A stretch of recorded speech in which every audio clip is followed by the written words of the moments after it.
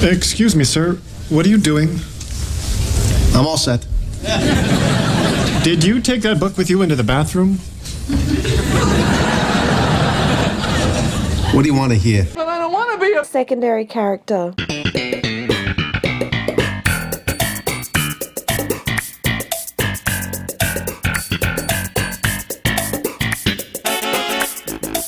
Ivan, hello. You ratted me out, Stephen. How could you do this to me, Ivan? Hello? And hello to you, our listeners. We are But I Don't Want to Be a Secondary Character, a Seinfeld podcast based out of Melbourne, Australia. Every week we take a random episode of the show and examine the secondary characters from that episode. I'm one of your hosts, Stephen. I'm the other host, Ivan the Rat. The Rat. And this week we are doing a, I would say, underrated Season 9 episode, The Bookstore. Yeah, a very interesting one, if you say. Season 9, Episode 17 of Seinfeld. And you think it's underrated. I think it was okay. I mean, yeah, it had its funny moments, but it's not really memorable for me. Maybe not underrated, but just it's an episode that's not talked about too much. Yes. Not really discussed in the community. Yeah, maybe for the reasons that we'll get into as we go through this podcast episode. In the meantime, if you want to get in touch with us, you can email us at bidwabastpodcast@gmail.com. You can say hello on all forms of social media, Twitter, Instagram, Facebook, and Reddit. You can listen to all of our previous episodes and leave us a review if you'd be so kind on whatever podcast app you choose. And you can support us financially as well. That's right. We are on Patreon and PayPal. And on Patreon right now, you do get exclusive access to our podcasts, Curbcast Season 2, that's a Curb Your Enthusiasm review podcast, and Season 11, an original series where Stephen and we come up with modern Seinfeld episodes, plot, secondary characters and all, and we read them out. That's right. And we have put Season 11 on a bit of a pause just while we finish fleshing out the last 4 episodes. However, they will be done towards the end of this year, hopefully in person, if we can get back into the studio, depending on coronavirus and lockdowns and all the rest. And recently we did a interview with Kenny Kramer, the real-life inspiration for Cosmo Kramer, and our Patreons did get access to that interview about a week early. That is on the normal feed, though. If you go back, you'll find that interview, I believe, before this episode in the order of the podcast feed. So check that one out. Finally, as well, we have a Facebook group, Seinfeldisms. It is the biggest Facebook group, Seinfeld Facebook group in the world. We're close to 80,000 members. Probably by the time this comes out, we'll have ticked over 80,000 members, which is amazing. And we're having regular trivia events. The second event on September 5 would have just happened to you listening to this. And we do have a future event. I believe it'll be September 19 for our UK and Europe listeners and members of the group. Lovely. Yes, it is lovely. And we'll be having a whole bunch of stuff happening in the future. Some of those things involving Kenny Kramer. We can't reveal the details yet, but keep an eye on the page, join in on the fun, and all will be revealed as it comes. Absolutely, mate. Absolutely. And speaking of Seinfeldisms, my friend, it is the intersection of reality and Seinfeld in our very locked down lives at the moment in Melbourne. So, Stephen, what Seinfeld-related things have happened to you recently, bud? Another pretty standard Seinfeldism. I think I've had more than enough of these lately, but another a Seinfeld reference in a podcast I listen to. It's called Risky Business. It's an Australian cybersecurity podcast. And for some reason in the episode, between each news segment, every week when the episode comes out, they talk about the latest hacks and cybersecurity issues. And between each news item, they had a little Seinfeld baseline like they do in the show, between ad breaks. And that's it. That's my Seinfeldism. What about you? Well, for the second week in a row, I've got nothing. Yeah, I mean, there's not much we can really do. I think the most common one is the podcast one for me, and occasionally a couple of others have happened. But yeah, in lockdown, which is soon to end, fingers crossed. Hopefully, we'll after that. Hopefully, we'll have a few more. Yeah. I'll be able to walk into a store and say, "Look, I found a Seinfeld VHS tape or something." You'll just force them to happen for the sake of talking about them on the show. That's right. You will stock Seinfeld for my Seinfeldism. Yes, you will. Yep. Just go around terrorizing people into stocking Seinfeld. Lovely. This is a friend's store, sir. No, Seinfeld. You're no friend of mine, Seinfeld. Nope. All right. Seinfeld news. I've got a few things to talk about this week. First one is probably my favorite Seinfeld news piece for the last little while. A artist by the name of Caroline Ramos. She's a San Diego illustrator. She is the former art director of the San Diego City Beat. She is using the pandemic to create a poster, an illustration for each of Jerry's 66 girlfriends across the entire 9 seasons. Wow. Yeah, it's really, really cool. You can check out her Instagram. Starting in May, she started putting out an illustration a day. You'll find her Instagram in the show notes. And she's going in order of their appearance. So the very first post in May was, who was that? The first girlfriend, Laura from the Seinfeld Chronicles, who is technically not a girlfriend, but Jerry's first unrequited love interest, at least. But Vanessa from the Stakeout, I guess you could say, is the first one. Yeah. First, like, proper reciprocated love interest in the show. She did a little interview with a American radio station, KBPS, and in that interview, she said that the inspiration to start the project was, one, being locked down and having a lot more free time and creative energy that she needed to let out, but also that she felt like she wanted to, I guess, express her frustration and anger, about all the racial injustice protests that have been happening over the last few months, but she felt like she couldn't do it in an authentic way. So instead of that, she decided to start the Seinfeld Girlfriends project. And as of recording, the latest post is Valerie from the Millennium, which is towards the end of season 8. So she's almost at the end of the project. And if she continues with the 1 a day post rate, she will be done sort of mid to late September. And she also said in the interview that eventually she hopes to sell them as individual prints on an online store. But at the moment, she's just concentrating on finishing the project. And if she does... That Sidra one will be very popular. I think so. Sidra from the implant. That'd probably be the big seller. Yeah, I think so. There'll definitely be a few top sellers like Sidra. And yeah, when they are available for prints, we'll let you know. Hopefully that's before we wind up the podcast in about 4 or 5 months. Yeah, so really cool project. She's really talented and well worth a look. So yeah, check out her Instagram in the show notes for all those details. Cool, man. What do you got next? Yeah. Second Seinfeld news items is that a new indie comedy called Faith Based, which stars Jason Alexander and comedian Margaret Cho, was recently picked up by Gravitas Ventures. They're an indie film distributor. The comedy also stars Tanner Thomason, David Koechner, something like that. Sorry if I'm mispronouncing your name, Luke Barnett, and a whole bunch of other actors. And it was directed by Vincent Mascial. Again, I'm sorry if I'm mispronouncing that. And quote, it's about 2 slacker friends who come to the realization that every low-budget Christian movie starring 90s TV actors makes millions of dollars. The characters played by Jason and Margaret, they set out on a mission to make, quote, a prayer in space. That's the name of the film in the film, which is the story of the first prayer ever to be prayed in space. So I'm assuming it's set, their film in the film is set in future. Most probably, yes. Yeah. So it sounds like an interesting premise, very indie and kind of quirky. It will be, depending on, again, your local area, it will be shown in select theaters, and it will come out on various digital cable and satellite platforms on October 9. So keep an eye on your local listings for that one. I think you mentioned Faith-Based in a Seinfeld news segment like ages ago. You did mention that Jason was going to star in it or something. So it's good that they filmed it before the pandemic and it's going to get picked up. That's fab. Yeah, it's, I'm sure a lot of creative projects have either been abandoned or put on hold due to the pandemic, but it's good that this one, is still getting the green light from Gravitas. It's, it's good. Yes, it definitely has gravitas. It has gravitas. Obviously, it has enough gravitas to be picked up. So, yeah. Have faith and you can get anything done, right? That's it. And I mean, you've got Jason Alexander and Margaret Cho, who's fantastic as well. So, yeah, pretty strong case as far as I'm concerned. Yeah. The third and final bit of Seinfeld news, not so much a news item that's happened recently, more of, I guess, a throwback, but news to me, and I'm assuming to a lot of you, the listeners. Now, Ivan and I have talked about Seinfeld every week, more or less, for the last 3.5 years, and we've covered a whole lot of weird situations in real life that involve either the Seinfeld cast or, some reference to Seinfeld. But this is one I've never actually heard, and that's surprising to me. So back in 2006, a man by the name of Michael Costanza actually sued NBC for $100 million because he thought that they copied his likeness for the inspiration for George Costanza. That I've never heard this story before, which is very surprising because that's a pretty big deal. He went to college with Seinfeld in the 70s. I don't know whether they were friends or if they were just like campus, they just went to the same campus. But he did say in an interview at the time in 2005, 2006 to ABC that he's stocky like George. They're both bald, that he went to college with Jerry. His nickname from his high school gym teacher was also Can't Stand Ya. Can't stand you. Wow. And he also had a bit of an obsession about bathrooms and parking spaces, all well-known characteristics of George. He said that the reason for him suing was not just because he felt like it was uncredited, but the fact that his last name and his likeness, physically speaking, was like George, and, given the popularity of Seinfeld through the 90s, was actually ruining his life. And he basically wanted compensation that reflected his, quote, pain and suffering. He should have done what Kenny did and start his own reality tour.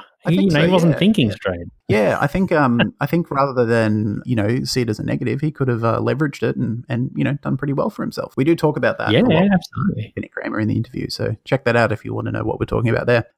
Kenny turned the lemons into lemonade, didn't he? He did. Now, like I said, he sued him for $100 million.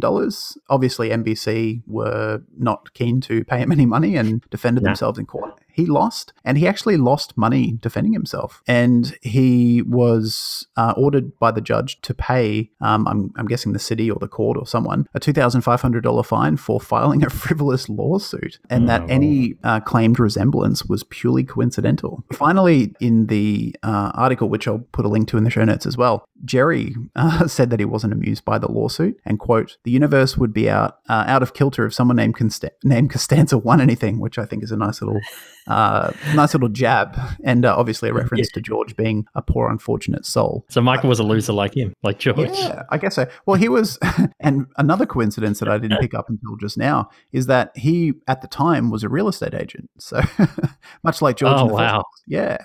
Fab. He had one successful break on the stock market, and, he made a bit of money like George in the stock dip, and then basically that was the highlight of his adult life, and the rest just fell, and he just went to shit. And there he is in the bookstore, season 9, episode 17, and he's trying to steal books for retribution against bookstores. Yeah, that's it. All downhill from there. That's his life. All downhill. That's it. Yeah, so like I said, not recent Seinfeld news, which is what I typically cover, but a cool, I guess, semi-historical Seinfeld tidbit that I had no idea about, and I'm surprised I didn't know, considering how much we talk about all these sort of circumstances surrounding the show, not only in the present day, but also in the past. So, yeah, really cool little article. Yeah, nice little bit of history there. Yeah, for sure. And that's all the Seinfeld news for the week. Very good, my friend. Let's have a really quick break. And when we come back, we're talking about the secondary characters from today's episode, The Bookstore. Hello, folks. Matt McCoy here, a.k.a. Lloyd Braun from Seinfeld. And I'm telling you right now, I do not want to be a secondary character. The Bookstore first aired in the US on April 8th, 1998, directed by Andy Ackerman and written by Spike Feresten, Darren Henry, and Mark Jaffe. This season 9 episode, what happens while at Brentano's, George is forced to buy an expensive art book after taking it into the bathroom. French Impressionism. Yeah, a book that Elaine is very, very into, obviously given her literary skills and taste. It makes sense that she's also into art, and it also makes sense that George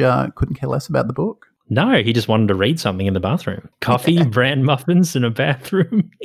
I like how he ups his price. What do you expect? As he's trying to offload the book, I love how he tries to sell it Elaine for $125, and then he tries to get $200 from the thrift store.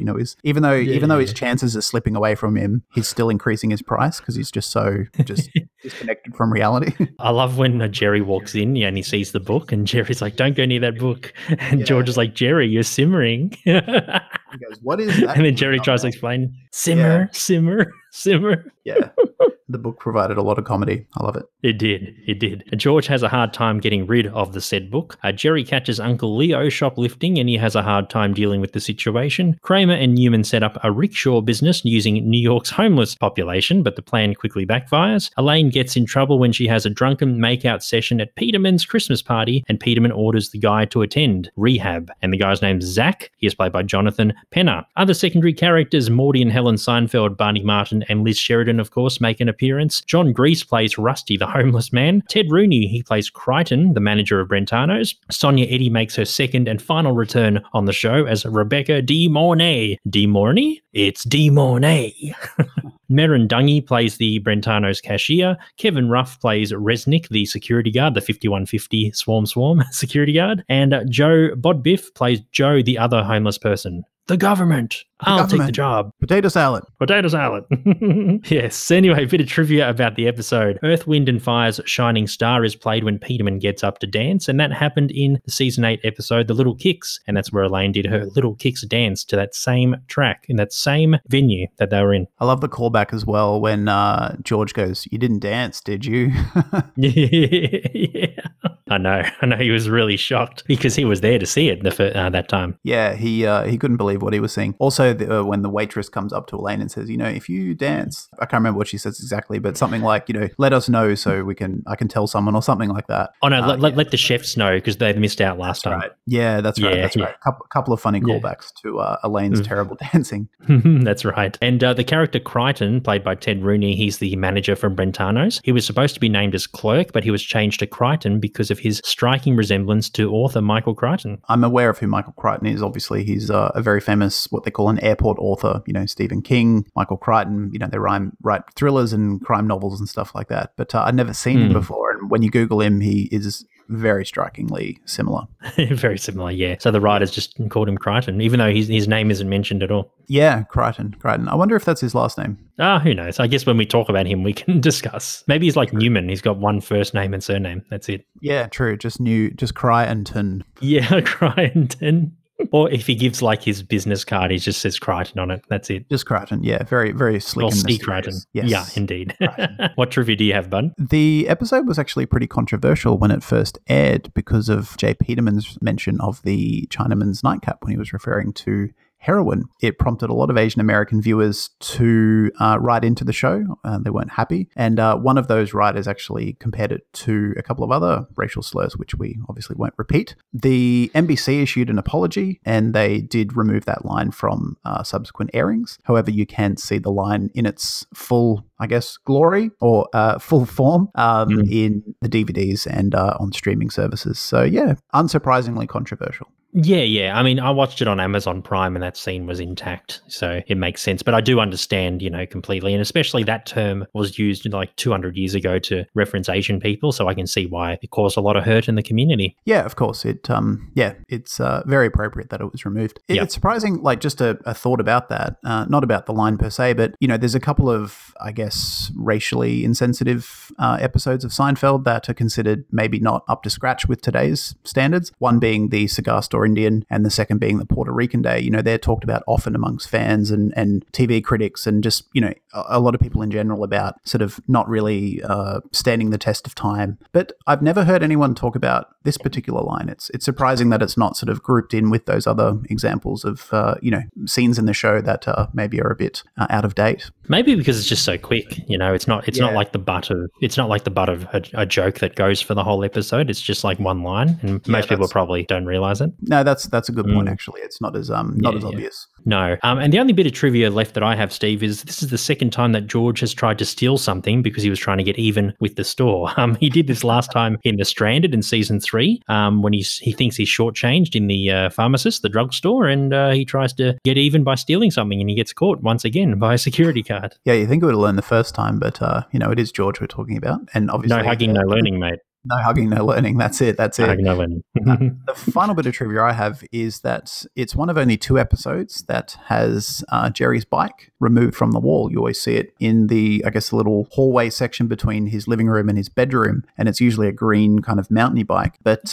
Kramer, in the little weird but funny intro montage when Jerry leaves to do his gig and Kramer gets up to all sorts of shenanigans, he rides the bike around. Yeah, he does. Yeah, it's a cool little setup for the episode. I like that. I like the idea of Kramer just getting up to all sorts of mischief when Jerry's gone, almost like a teenage kid. When their parents go out for the night or go away for the weekend, they're like, "Yeah, I'm just gonna stay home and do my homework and watch some TV." As soon as they leave the door, they're having parties and getting up to all sorts of mischief. I like that. Very Tom Cruise risky business style. Yeah. It makes sense with Kramer that he sort of acts like a teenager who can get away with things while the parents are away. That must be one of the longest opening scenes ever in Seinfeld. Yeah. Quite a lot happens. There's like 8 or 9, maybe even 10 little mini scenes that make up that compilation of all the shenanigans Kramer gets up to. So I like how he has a smoking party, basically. Yeah. Apparently all those extras for that scene were just cast and crew, which is a pretty common thing that they did on Seinfeld when they were just like, well, we need to fill out this scene, so we'll just get everyone who's here already and jump in front of the camera and, stand around and pretend you're milling around at a party. Mm-hmm, nice. Yes. And sorry, just to finish that trivia off, the only other episode that has Jerry's bike removed from the wall is The Apology, another season 9 episode 9 of season 9. I can't remember what scene or how it's removed, but yeah. There you go. It just wasn't there. I don't think a bike was in that episode from memory when we did that. But yeah, I don't know. It must have disappeared. Yeah, maybe it was just gone in the background, or was getting repaired or something. Yeah. I can't actually remember. Anyway. No, I don't either. Anyway, fella, shall we just jump into the secondary characters from the bookstore? Sounds good. Who are we talking about? Why don't we talk about the main secondary character in the episode, even though we have talked about him at length in his own episode and in other episodes he's appeared in, Uncle Leo. You ratted me out. Hello?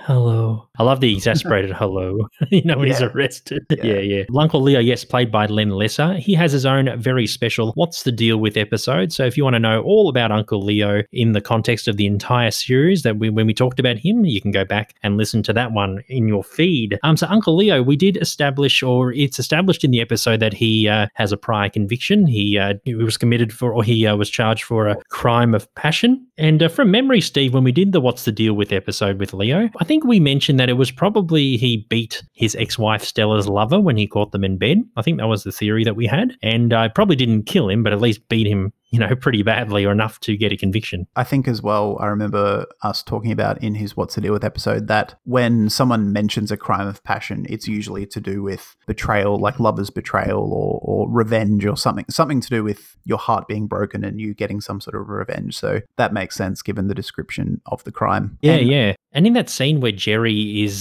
talks to Leo at Monk's to try and resolve the situation, and then Leo says, "Whoever betrays me, I never forget." He's pretty serious, Len Lesser, in this scene. He's not his usual happy-go-lucky self. Yeah, betrayal is especially hurtful towards Leo, given the betrayal he experienced with his former wife, Stella, her former lover. So I think.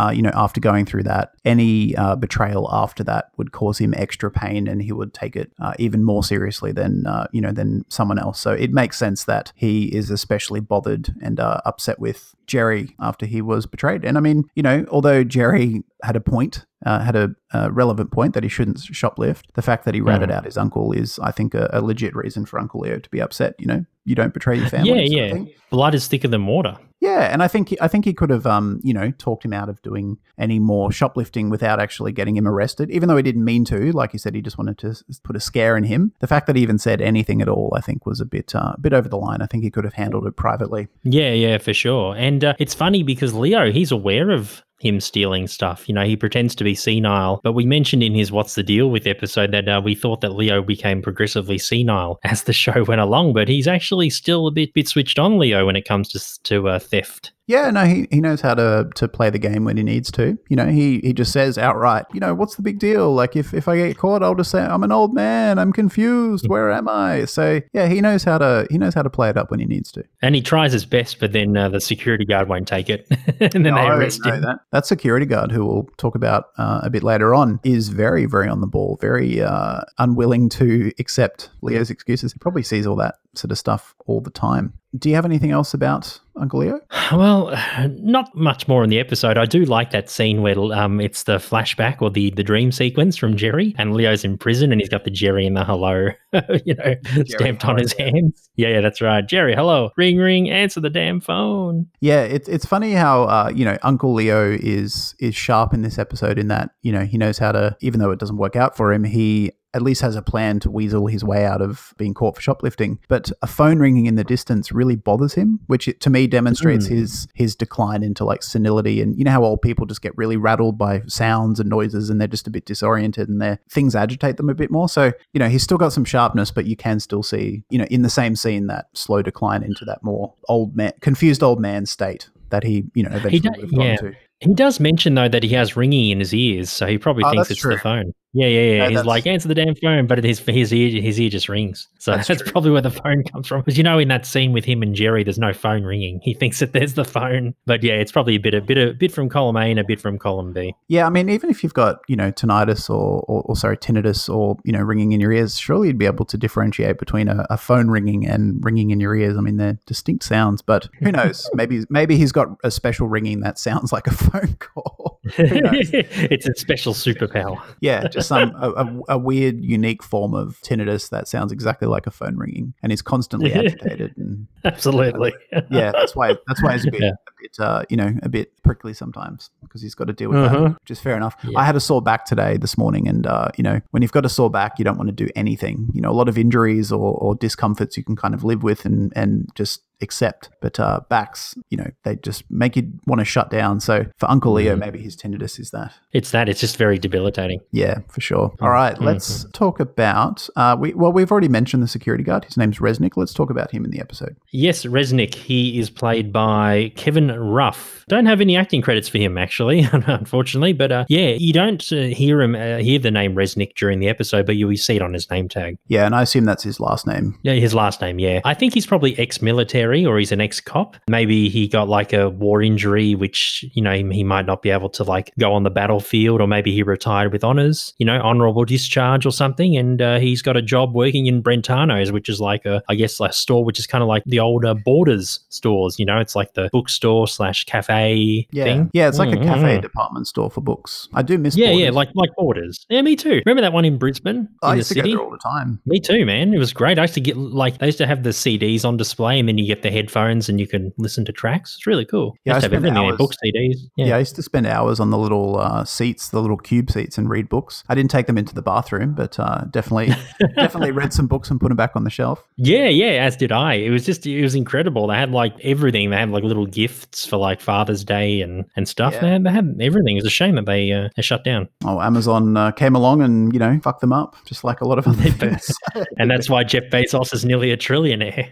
Yeah, he's on his way, $200 billion over the on his last week. So, yeah, he's doing all right. He could spare a He few is. art books, being written off by taking it to the bathroom. He wouldn't notice Just that. right enough. Yeah. But anyway, Resnick, I think, like I said, he's probably ex-military or police, law enforcement somehow. And I think he takes his job really seriously. He probably, I think when we talk about Crichton, I think he likes to run a really steady ship at Brentano's. And I think he probably recruited or hired, I think Resnick probably is hired directly from Brentano's. I don't think he's like contracted out by a security firm. I think he's probably an actual Brentano's employee. And maybe he helped initiate the policy of 5150s if someone shoplifts. I think it's probably from his suggestion. Yeah, I like that theory. Just as you were talking about it, I was thinking something similar where you said that maybe he was ex-military. Maybe he doesn't seem to be disabled or like he was affected by his battle in any significant way because he's very sharp, he's physically capable, he's obviously very fit. He's probably just honorably discharged or something, Maybe I could,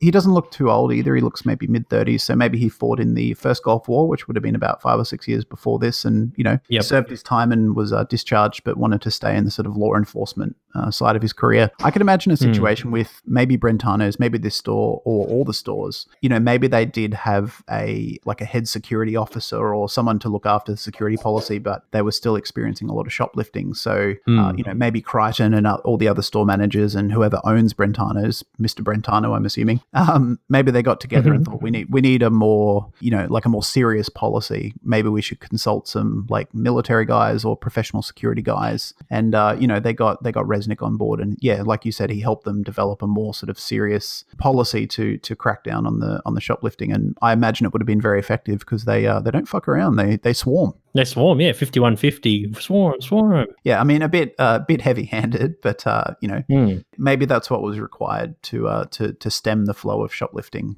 Well, a lot of those books are expensive, man. Like the one that George steals, the one that George takes in the bathroom is like $100, man. Yeah, and imagine if he stole like books here and there. Yeah, 98. 98. It's like nearly like 100 and something, 180 or something these days, maybe close to 200 maybe today. Yeah, and I mean, that would be well over $200 Australian, which is, I mean, it's a beautiful book. Easy. Those books are pretty expensive, but they're not just carrying cheap paperbacks. They obviously deal in the higher end book market. So, which would attract a lot of shoplifters, which would, keep Resnick and his crew busy. So, I respect Resnick. He's a staunch security man. Yep, he knows what's up. He does. All right, on the opposite end of the spectrum in terms of seriousness and having their shit together, let's talk about the homeless men. Rusty and the other homeless man. I didn't get his name. Joe. So Rusty was played by John Grease and Joe was played by Joe Bodbiff. Yeah, Rusty. I love when Kramer references Rusty the horse. He goes, I used to know a horse called Rusty. No disrespect. Yeah, a lot of really good callbacks in this episode. Elaine's dancing, Rusty the horse. Yeah. Obviously, I don't know how Kramer and Newman, recruited homeless people. Well, they obviously don't want to pay them much at all, if anything. I don't know. I guess Rusty, he seems pretty young, like maybe in his late 20s, early 30s or something. Maybe he just fell on hard times or was in a broken home and has been homeless for a lot of his life. I don't know. He must have had a really, really bad childhood or bad family situation. And he's living on the streets of New York. And in Battery Park, you see him sleep with newspaper on the bench. Yeah, in that scene when Kramer and Newman find him and they wake him up to get their rickshaw back, he says, "Oh, so did I get the job?" And sarcastically, Kramer's like, "Yeah, you got the job." He kind of just goes back to sleep, so he doesn't seem too bothered by the fact that he screwed up his chance to be a rickshaw driver, pilot. I don't know what the appropriate term is there, but he's just like, all right, and he just kind of rolls over and puts the newspaper back on himself and goes back to sleep. So yeah. Or maybe I'll throw a curveball at you. Maybe Rusty took the idea of rickshawing people around from Kramer, and maybe he wanted to start his own business.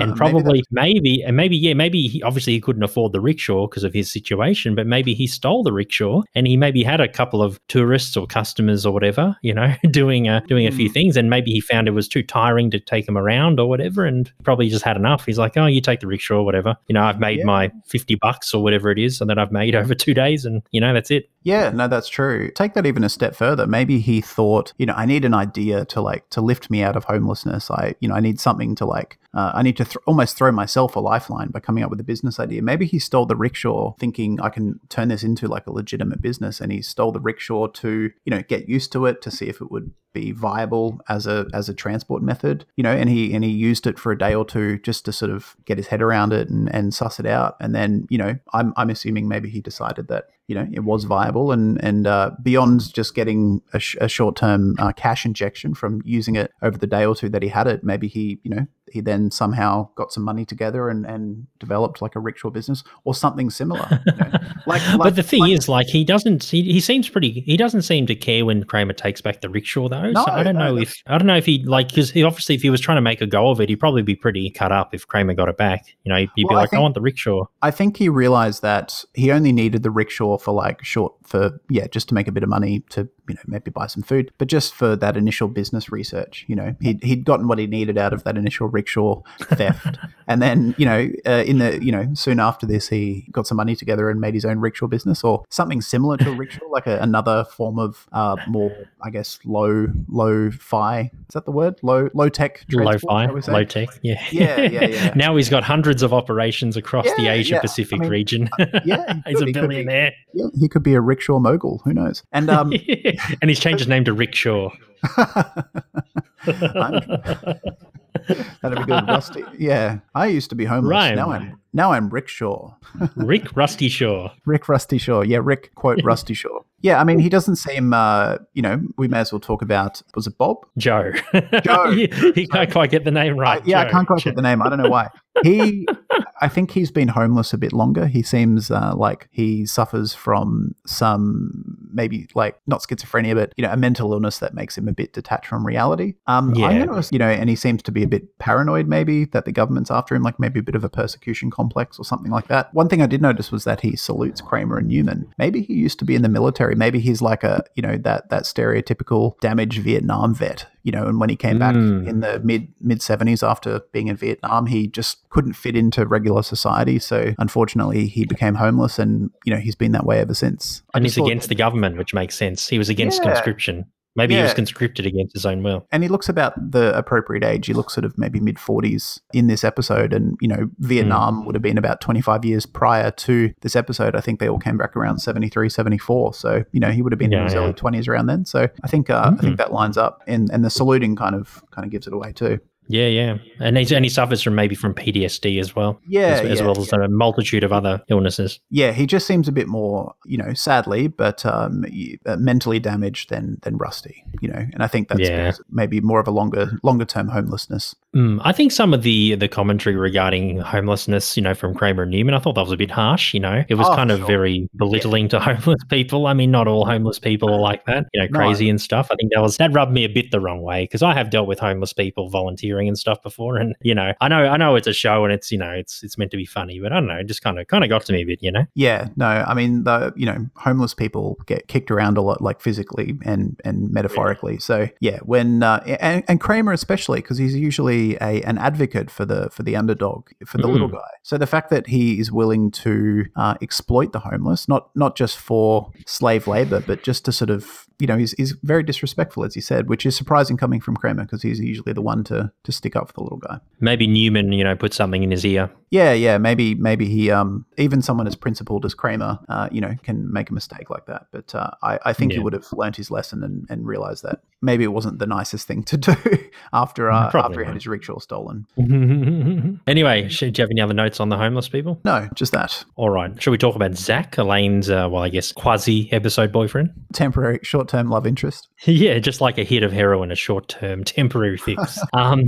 Played by actor and writer Jonathan Penner. He was a 1994 Oscar nominee for Best Short Film, would you believe, for the short film Down on the Waterfront. And he also appeared in the films Let the Devil Wear Black and Down Periscope. And yes, Zach is I thought it was cocaine, because Peterman says that he went to Thailand to get low-price whistles, Zach did, and Peterman kind of enabled him by helping him with cocaine dealers. No, I think it's heroin. Oh, heroin. Okay, even worse. Yeah. Wow. Yeah, crazy. I mean, you think of, and I won't use the word, but the word that we mentioned before that was omitted from the subsequent airings after the first airing of the show. He, that's associated with opium, and opium's very closely related to heroin. So, and you've got the Golden Triangle in Southeast Asia, a large supply of the world's heroin. So, I think that's what it is. Probably what that is, yeah.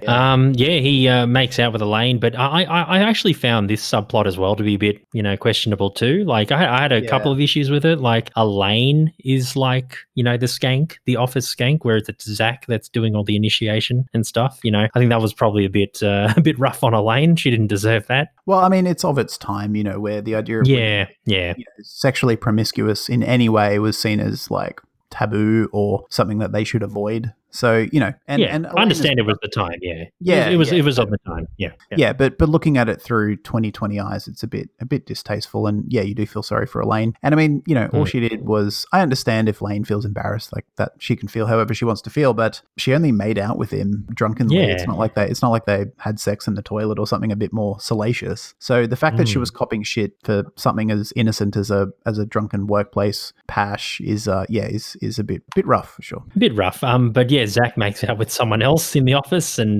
because Elaine tries to use the idea that Zach is her boyfriend, to try and say, hey, we're together, but that doesn't work out. And then Peterman gets Elaine to be the person to help him get off cold turkey. Yeah, I'm going to guess that Zach is a fairly impulsive person. Maybe doesn't have I think so. A lot of skills in like thinking things through and considering the potential negative outcomes of the choices he makes. And, the fact that he's a former addict and he got addicted to heroin or opium again after going to Thailand, and the fact that he makes out with Elaine and then he makes out with the next woman at the office. Yeah, I think it's pretty easy to see that he's quite impulsive and he just wants short-term satisfaction. He doesn't think things through and take his time with, maybe anything, which is probably good for J. Peterman. Maybe he's just got like a really like exciting, versatile business aspect to him. Maybe he's like a really good salesman because he's just really good at, that sort of exciting, bombastic salesman vibe. But I think it does a disservice to him in his personal life. It does.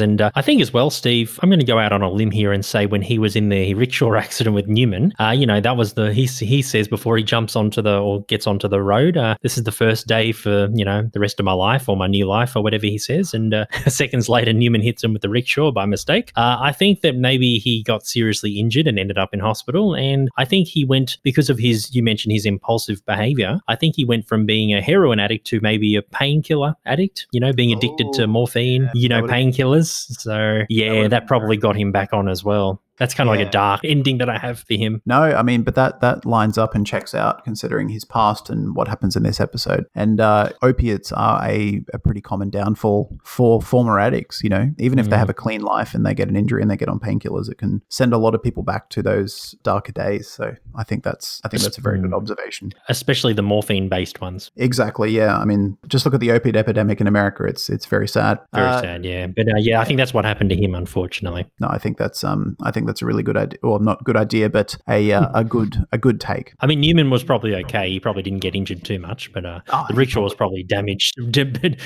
beyond repair. But Zach copped the brunt of it. Yeah, and I can imagine Newman, maybe coming to, when people run to the scene to make sure everyone's okay, Newman coming to and just almost like a George Costanza making up an excuse or blaming it on Kramer or, trying to weasel his way out of seriously injuring him and just after he got caught. Of course. Yeah. He doesn't want any responsibility. Well, Kramer legs it. He doesn't want a bar of it. Yeah. Kramer's like, oh. And I like his funny run, when he runs up the street and starts turning the corner before the camera cuts away. It's like a weird physical comedy Kramer run. I like it. Yeah, I like it too. Anyway, do you have any other notes on poor Zach? No, poor Zach. Yeah, no. Unfortunate run of events. A very rough trot, as they say in Australia.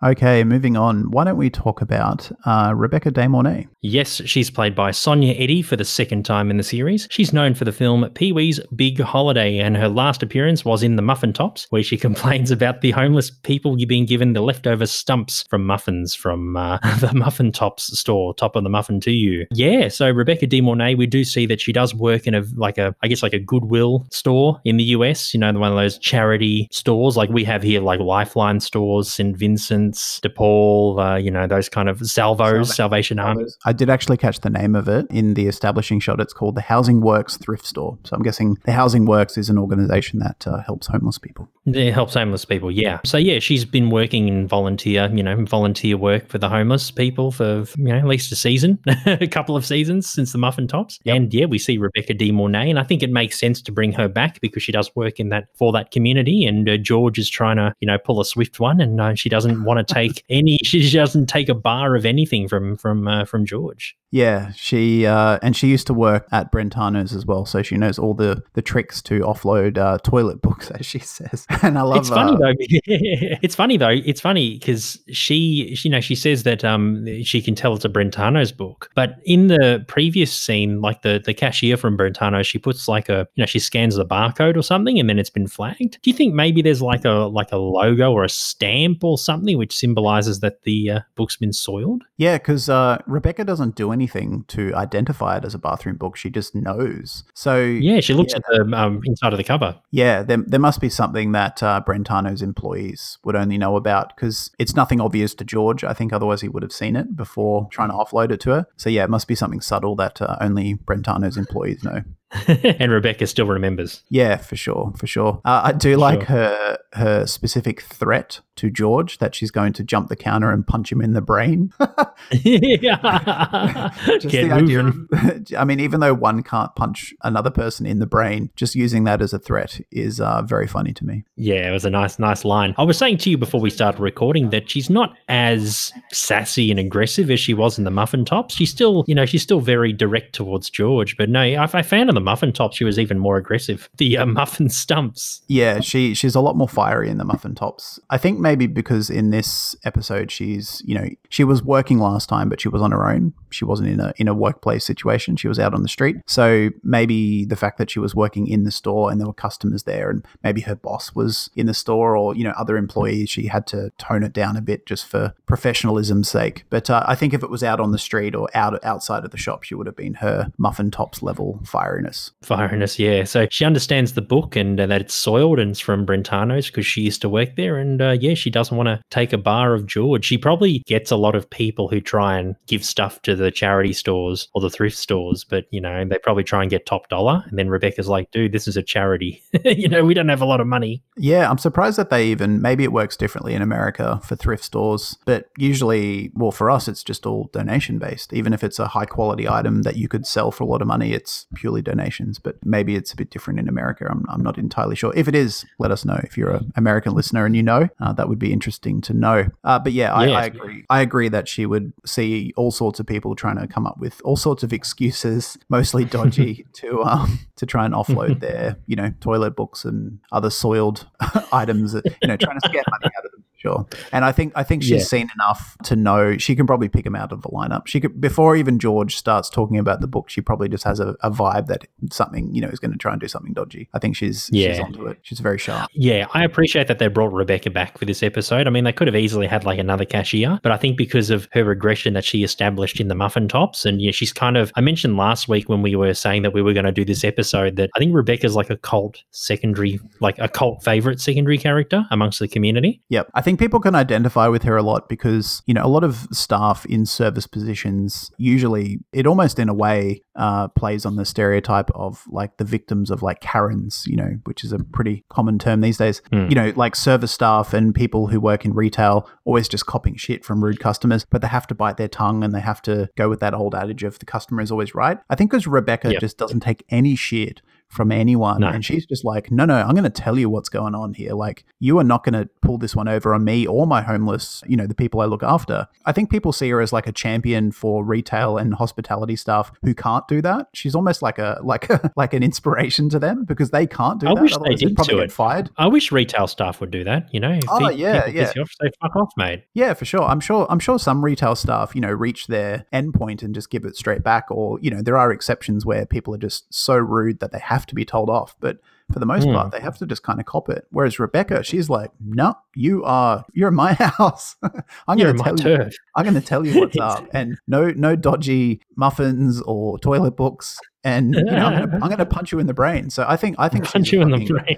I think she's a hero to hospitality and service staff and volunteers as well. We probably cop a lot of shit from just arrogant jerks who look down on their nose on that type of work. So that's why I think she's loved, because she's just. We need more Rebeccas in. Yeah, she doesn't take shit. We need more Rebeccas in the retail industry. For sure. Yeah, I mean, it would be a much more balanced affair if more people were like Rebecca, for sure. Yeah, definitely. Anyway, I only have notes on Crichton. Do you have any other secondaries? I did have one or two on Jay Peterman, but nothing really worthwhile to go into. Nothing in this episode establishes anything about Jay Peterman that we haven't talked about many times before. So yeah, just Crichton. Indeed. He's played by Ted Rooney. He's appeared in the films Legally Blonde, Gone, and Big Fat Liar. On TV, he has appeared in the Gilmore Girls as the character Maury. This is the second Gilmore Girls actor in a row across 2 weeks. The actor who played Billy last week was in the Gilmore Girls, and so is this actor. And he was also in 6 episodes of ER. And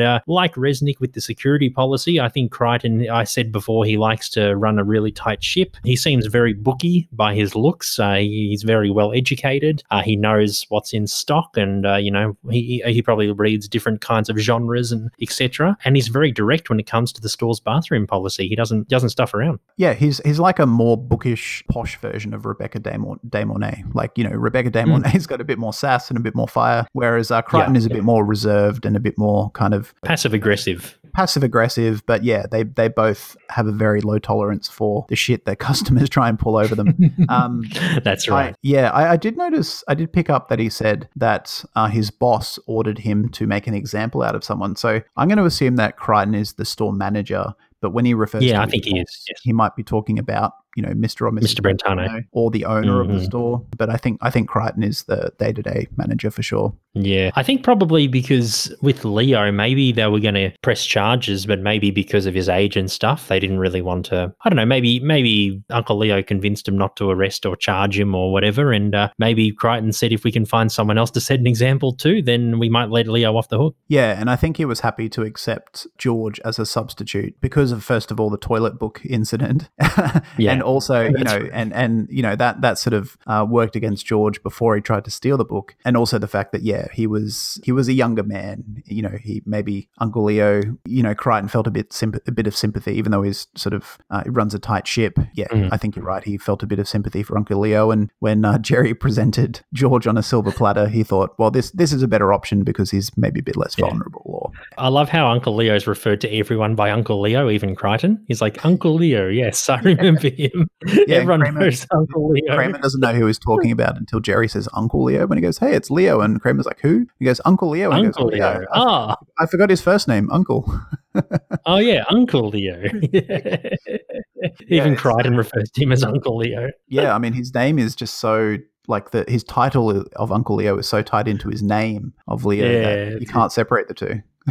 No. That's it. Anyway, that's all I had about any secondaries. What about you, bud? No, that is it. When we come back, we will find out whether any of the secondary characters from this week's episode, The Bookstore, appear in our top 20 characters of all time and where The Bookstore sits in ranking of all the episodes we've reviewed so far. Well, don't tarry. I'm behind schedule as it is. Boy. David! Whoa! Why?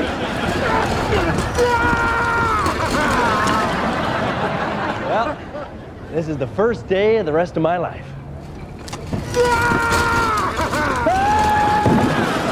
Now, Stephen, The Bookstore, out of 142 episodes, where does The Bookstore sit for you? It sits at number 114. So I found some of this episode really good, some of it a bit average, and like we've discussed at various points through this podcast episode, some of it just doesn't hold up for a myriad of reasons, and some of it does seem a bit maybe a bit distasteful and a bit mean and poorly handled. So I think that works against it as well. But very, very loaded with secondary characters. There were a couple that we missed out on talking about because of time and just because maybe they didn't appear in enough scenes. But lots of secondary characters. Obviously, a reappearance by Rebecca De Mornay is a plus. Crichton was good, and the security guard and the homeless men, Rusty and Bob.